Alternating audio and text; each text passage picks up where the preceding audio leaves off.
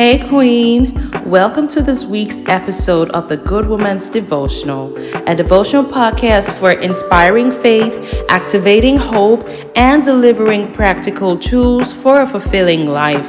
Join Zoe as she unpacks empowering stories, unwraps the wisdom in the scriptures, and takes you along for a journey that's all about transformation and intimacy with the Lord. Brace yourself for some godly inspiration and a whole lot of growth as you get ready to be the light of your world and the salt of your earth.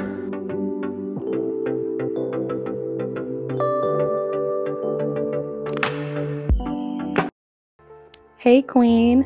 Trust you're doing great. And really, how are you?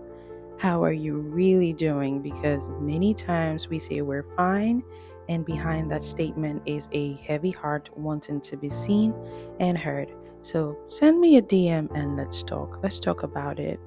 So in today's episode, though, I want to talk about an interesting subject titled, Sometimes the Worst Must Happen. Yes. Sometimes the worst must happen before that miracle shows up.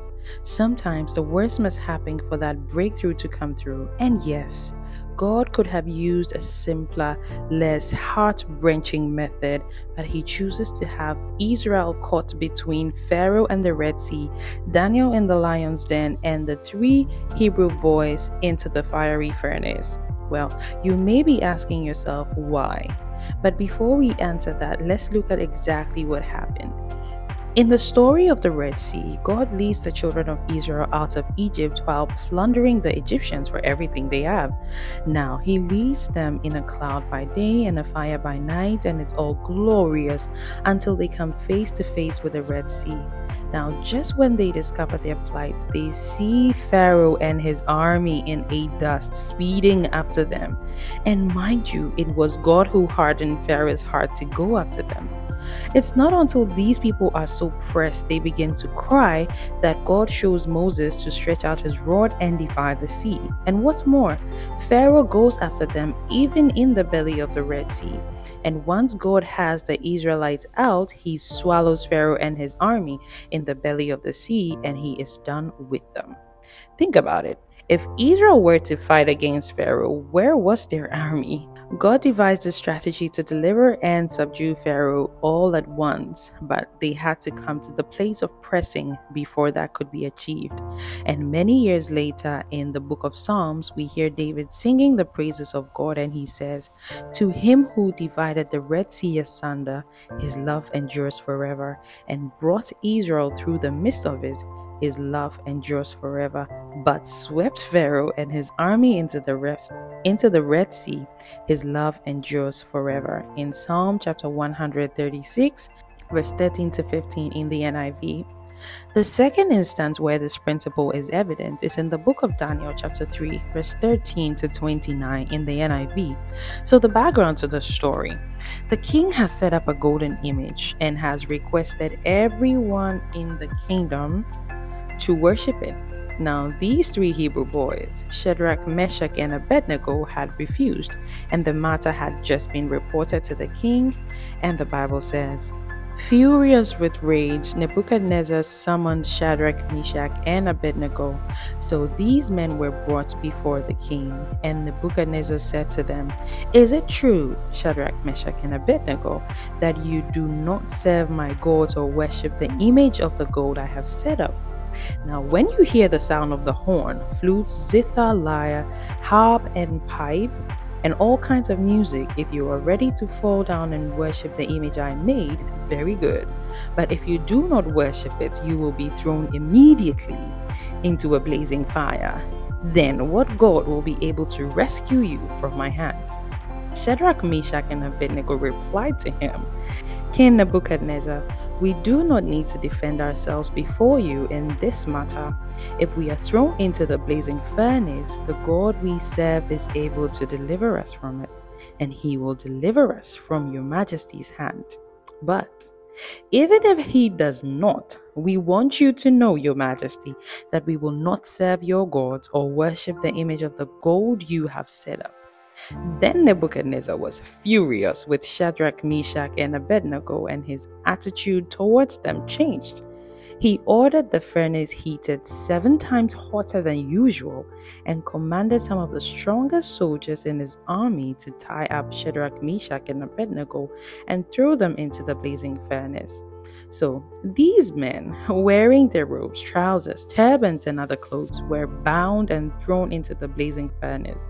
The king's command was so urgent, and the furnace was so hot that the flames of the fire killed the soldiers who took up Shadrach, Meshach, and Abednego, and these 3 men, firmly tied, fell into the blazing furnace.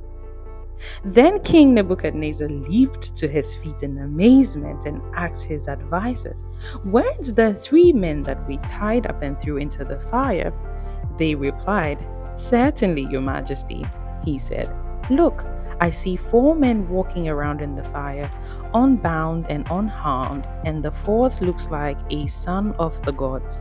Nebuchadnezzar then approached the opening of the blazing furnace and shouted, "Shadrach, Meshach, and Abednego, servants of the Most High God, come out, come here."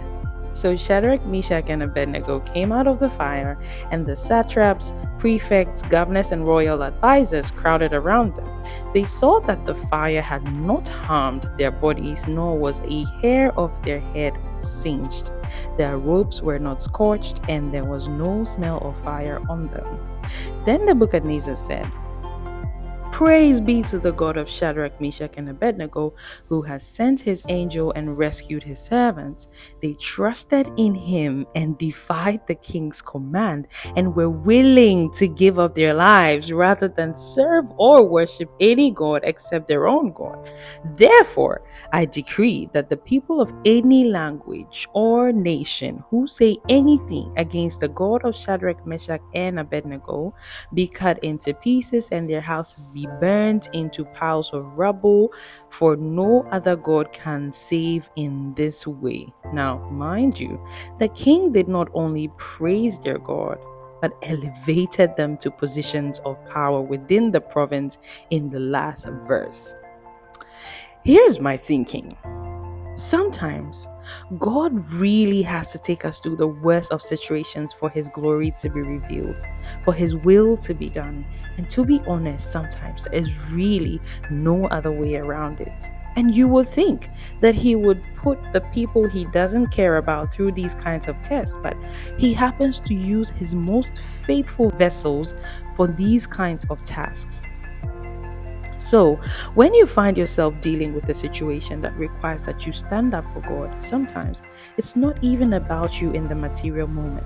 It is about the faith of some onlooker or the faith of someone who will come to read about the mighty things God did in your life.